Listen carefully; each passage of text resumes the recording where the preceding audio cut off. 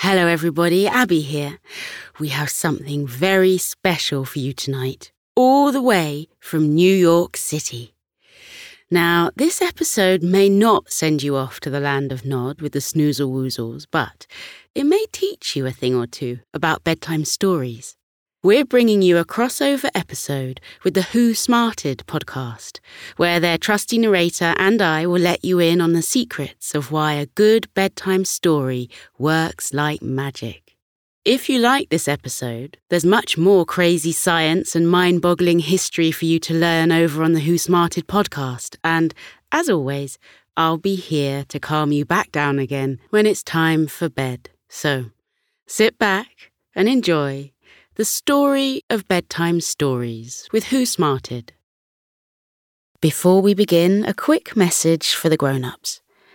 If you'd like to support our podcast, enjoy ad-free listening, unlock 4 bonus stories per month, and much, much more, you can join Koko Club.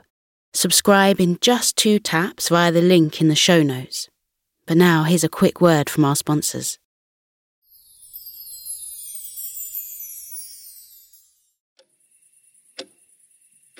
Psst. Hey, Smarty Pants, you hear that? That's the clock in my bedroom, and right now it's telling me it's 2:37 a.m. Normally, I'd be fast asleep at this hour, but guess what? I can't sleep. Instead of getting valuable rest and recharging my brain and body, I'm just laying in bed, staring at the ceiling, listening to my clock.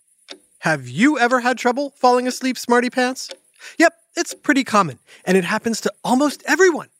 Also, have you ever noticed how much louder your clock sounds when you can't sleep? So, Smarty Pants, what do you do when you can't sleep? Call it out.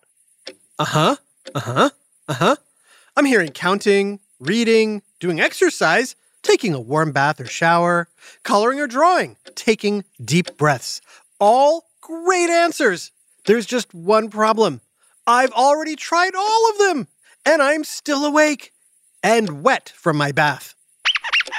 There's gotta be something I'm not thinking of. Wait, I got it. Smarty Pants, which of these could help me fall asleep? A bedtime story? A bedtime salad? Or a bedtime sing-along? Did you say a bedtime story? Yep, I bet a nice bedtime story could put me right to sleep. But who could I get to read me a bedtime story at this hour? Oh, I know. I bet Chet Nickerson is awake. That guy never sleeps. Hello, Chet Nickerson answering. Hey, Chet, it's me, Trusty. I can't sleep. Have you tried eating an entire box of Chips Ahoy cookies? Nom, nom, nom, nom, nom. No. Good, because that definitely will not work. Okay, this might sound weird, but any chance you could read me a bedtime story? I don't have any bedtime stories here, but I could tell you the news. There's been 3 hurricanes, 8 fires, a tsunami, and a rhinoceros on the loose. Also, the stock market is down. You just lost a lot of money. And now, sports. Your favorite team just lost again. By a lot. It wasn't even close. You know, Chet, maybe the news isn't the best thing to fall asleep to. Probably not. Maybe that's why I never sleep. Ooh, they just caught the rhinoceros. Gotta go. Great. Now I'm even more wide awake. Oh well, if I'm up, I might as well record some more WhoSmarteds. Wait a second. That's it. I could listen to a bedtime story podcast. Oh, and I know just the one. My friend Abby at Koko Sleep tells the most wonderful original bedtime stories, especially designed to take you to dreamland. I'll just put one on and fall asleep in no time. Before I use Koko Sleep original bedtime stories to fall asleep, I'm kind of curious. Where did bedtime stories originate? Why are certain stories so good at making you fall asleep? And what differentiates a bedtime story from a story? Oh well, I can look that up in the morning. Back to Koko Sleep. Hello, trusty narrator. If you want to know the answers to your bedtime story questions, I can help you. Abby from Koko Sleep? Are you talking to me? Are there any other trusty narrators out there? I don't think so, but there are a lot of Smarty Pants and Koko Sleep listeners. Wait, how are you talking to me through your podcast? Actually, this is my phone. I think you called me by mistake. Oops, I guess I'm a little sleepy after all. Sorry to call so late. It's okay. I'm in the UK. We're 5 hours ahead, so I was just having my morning coffee. Whew. Well, in that case, Abby, I'd love to take you up on your offer to tell us about bedtime stories. Get ready for a big whiff of science, history, and Koko Sleep on WhoSmarted? Who's smarted? Who's smart? Is it you? Is it me? Is it science or history? Listen up, everyone. We make smarting lots of fun on WhoSmarted.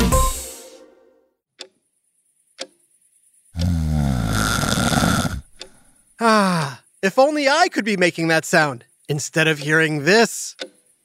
But hopefully a good bedtime story can change all that. Abby, what exactly is a bedtime story? A bedtime story is a very sleepy version of a traditional story told to a child, or trusty narrator, at bedtime to prepare the child, or trusty narrator, for sleep. For many families, a bedtime story is part of their nightly bedtime routine or ritual. Smarty Pants, true or false? We know when the first bedtime stories were told. The answer is false. There's no way of knowing exactly when the first bedtime stories were told, because humans have been telling each other stories as long as they've had the ability to communicate. Smarty Pants, true or false? We know when the term bedtime stories was first invented. The answer, surprisingly, is true. The term bedtime story was coined by author Louise Chandler Moulton in her 1873 book titled Bedtime Stories, which included classic tales like What Birdie Did, Maud Granger's New Dress, and Mr. Turk and What Became of Him. These stories don't sound very familiar. No, but that's the beauty of a bedtime story. It doesn't have to be familiar or well-known to be effective. On Koko Sleep, we create original stories with original characters especially designed to help thousands of children fall asleep each night. And one trusty narrator. But first, why are bedtime stories so good at helping you fall asleep, Abby? Bedtime stories make us sleepy because they're designed to make us relax. And when we're relaxed, all our thoughts in our busy heads have been paused until tomorrow. So we find ourselves asleep before we know it.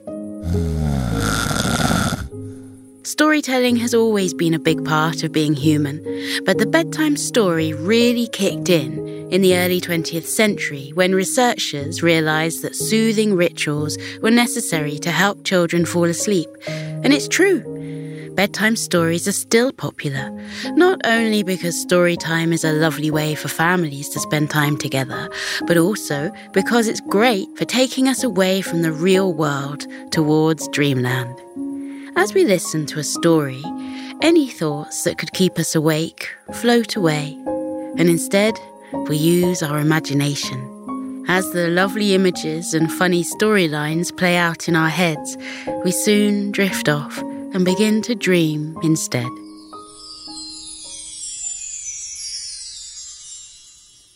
That's great, but I have to ask, what makes a bedtime story different from a story? As a trusty narrator, I tell stories all the time, but I wouldn't want the Smarty Pants falling asleep during them. Although, I'm sure some do. Go ahead, admit it. I thought so. Well, firstly, a bedtime story has to make us feel all warm and fuzzy inside. Nothing scary or sad ever happens in the land of bedtime stories. In order to sleep, we have to get relaxed. And a relaxing story has to be about nice things like talking animals, space rockets, faraway lands, all with sprinkles of magic. Instead of there being problems to solve or villains to beat, there's a funny adventure to go on or lots of kind friends to meet. Also, it's not just the story, is it? Smarty Pants, what else makes a bedtime story so effective? Did you say the way it's told? That's right. This is Chet Nickerson interrupting trusty narrator's bedtime story with some late-breaking news. The escaped rhinoceros that was captured turned out not to be a rhinoceros at all, but rather two pranksters wearing a rhinoceros costume. When asked why they did it, they answered, "How do rhino?" Haha, get it? Hey, Trusty, did my story help make you feel sleepy? No. That's too bad. This is Chet Nickerson reporting on a wave of insomnia sweeping the city with no end in sight. Details at 11. Oh, that was a little bit exciting, wasn't it? It was. So why was Chet's story, while mildly amusing, not good at making me sleepy?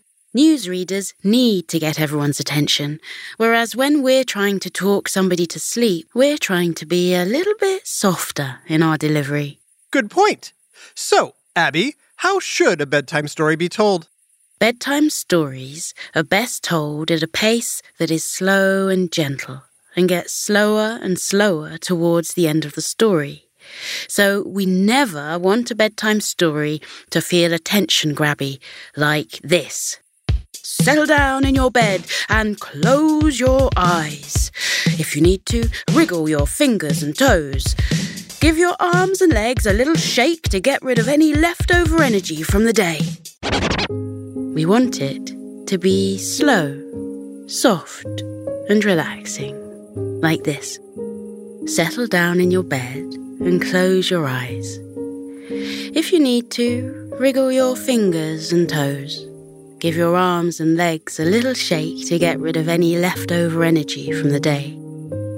Snuggle down a bit more and let a soft smile settle gently on your face. Oh, wow. Just your voice and the way you're speaking is already putting me in the mood to fall asleep. No offense. None taken. That's the goal of Koko's sleep and the stories we tell. I've noticed many bedtime stories have animals in them, especially talking animals. Great observation, Trusty. Animals are great to use in bedtime stories because you don't have to ask or wonder how old they are, or where their parents are, or why they're alone or solitary. Animals can go places on their own without a guardian. It removes a lot of the worries a kid might have. Animals also tend to be softer, cuter, fuzzier, and a lot more fun. Smarty Pants, besides talking animals, what other elements help make up a good bedtime story? Go ahead, call some out. I heard some good answers. We'll find out what Abby has to say right after this quick break. Now back to WhoSmarted. So, Abby, what other elements do you find help make up a good bedtime story? Well, bedtime stories are best when they take place in faraway lands or different worlds, as this can help put us closer to dreamland and eliminate any real-life worries. It's always best when our characters follow a quest with a simple goal, finding a place or a person or object. This keeps the brain from having to work too hard to follow the story.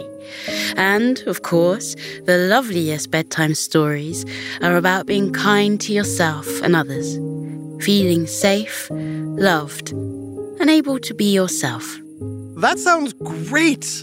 We also like to add meditation elements, encouraging you to breathe deeply and focus on lovely images of nature until your worries drift away and dreamland appears on the horizon. Trusty, did you just fall asleep? Huh? What? No. I would never fall asleep during an episode of WhoSmarted. Anyways, I was just wondering, are there things a bedtime story shouldn't include? Absolutely. Bedtime stories shouldn't include anything that makes us worried, scared, or stressed, because any of these feelings would make us feel awake in an instant. So bedtime stories should not include any danger or conflict. No scary monsters or getting lost in the dark. No arguing, and certainly no shouting. That's interesting because some of the classic fairy tales like The Three Little Pigs or Little Red Riding Hood have actual danger and scary big bad wolves. That's true, which is why we find those aren't the best stories to read at bedtime.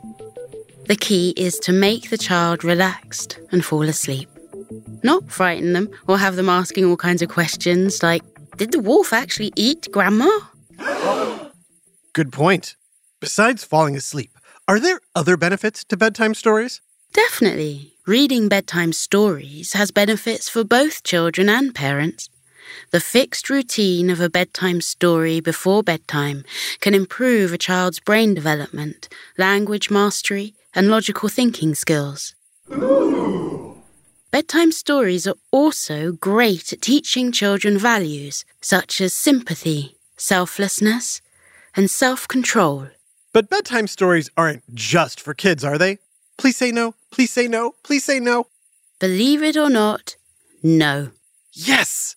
Adult versions of bedtime stories in the form of audiobooks and podcasts help adults fall asleep without finishing the story. We have many adults who love falling asleep to Koko Sleep or stories on the Sleepiest mobile app.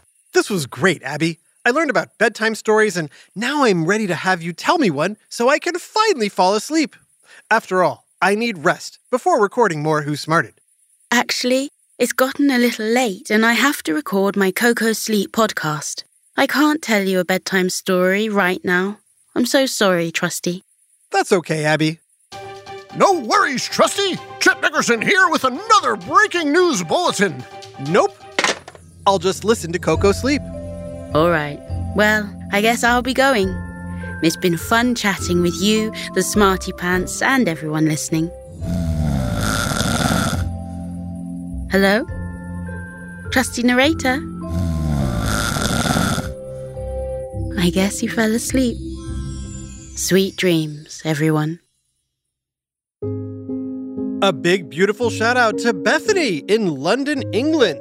Thank you so much for taking WhoSmarted with you on long journeys. We love that you love learning interesting facts as much as we love telling them. Also, a big thank you to our friends at Sleepiest and Koko Sleep, Jenna Clark and Abby Offer, of course. That's Koko Sleep, Koko Sleep. This episode, Bedtime Stories, was written by Adam Tex Davis, Abby Offer, Jenna Clark, Susanna McLaughlin, and Jillian Rogerson, and voiced by Abby Offer, Adam Tex Davis, and Jerry Colbert. Technical direction and sound design by Josh Hahn. WhoSmarted is recorded and mixed at the Relic Room Studios. Our associate producer is Max Kamaski. The theme song is by Brian Suarez, with lyrics written and performed by Adam Tex Davis. WhoSmarted was created and produced by Adam Tex Davis and Jerry Colbert. This has been an Atomic Entertainment production.